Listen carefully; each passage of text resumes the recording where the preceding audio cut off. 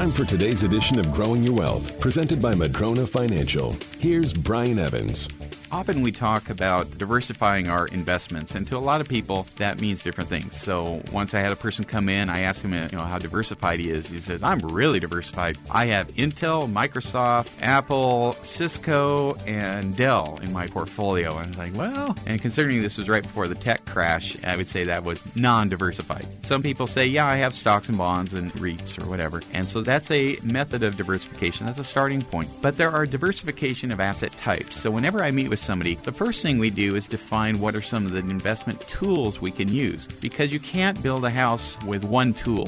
You need multiple tools. Well, I believe the same thing for an investment portfolio. So very often people come in with one of two portfolios. They either have cash or they have stocks and bonds. And so maybe they're with an advisor that said, oh, you're 60 years old, you need 60% in bonds, the rest in stocks. And so they're looking at that going, do I really need 60% of my portfolio in bonds? It doesn't make any sense. So they come into my office and then we start talking about other options. We say we could protect our money with a fixed index annuity perhaps. We can have guaranteed lifetime cash flow with one of those. Maybe we could have tax-free cash flow in retirement using a universal life policy. Maybe you want some active real estate that you're the landlord, or passive where you're not the landlord. Maybe we want to reduce the bond component. Maybe paying off debt's the answer. There are a lot of different ways that we can diversify the types of investments in retirement outside of just how the stocks are invested.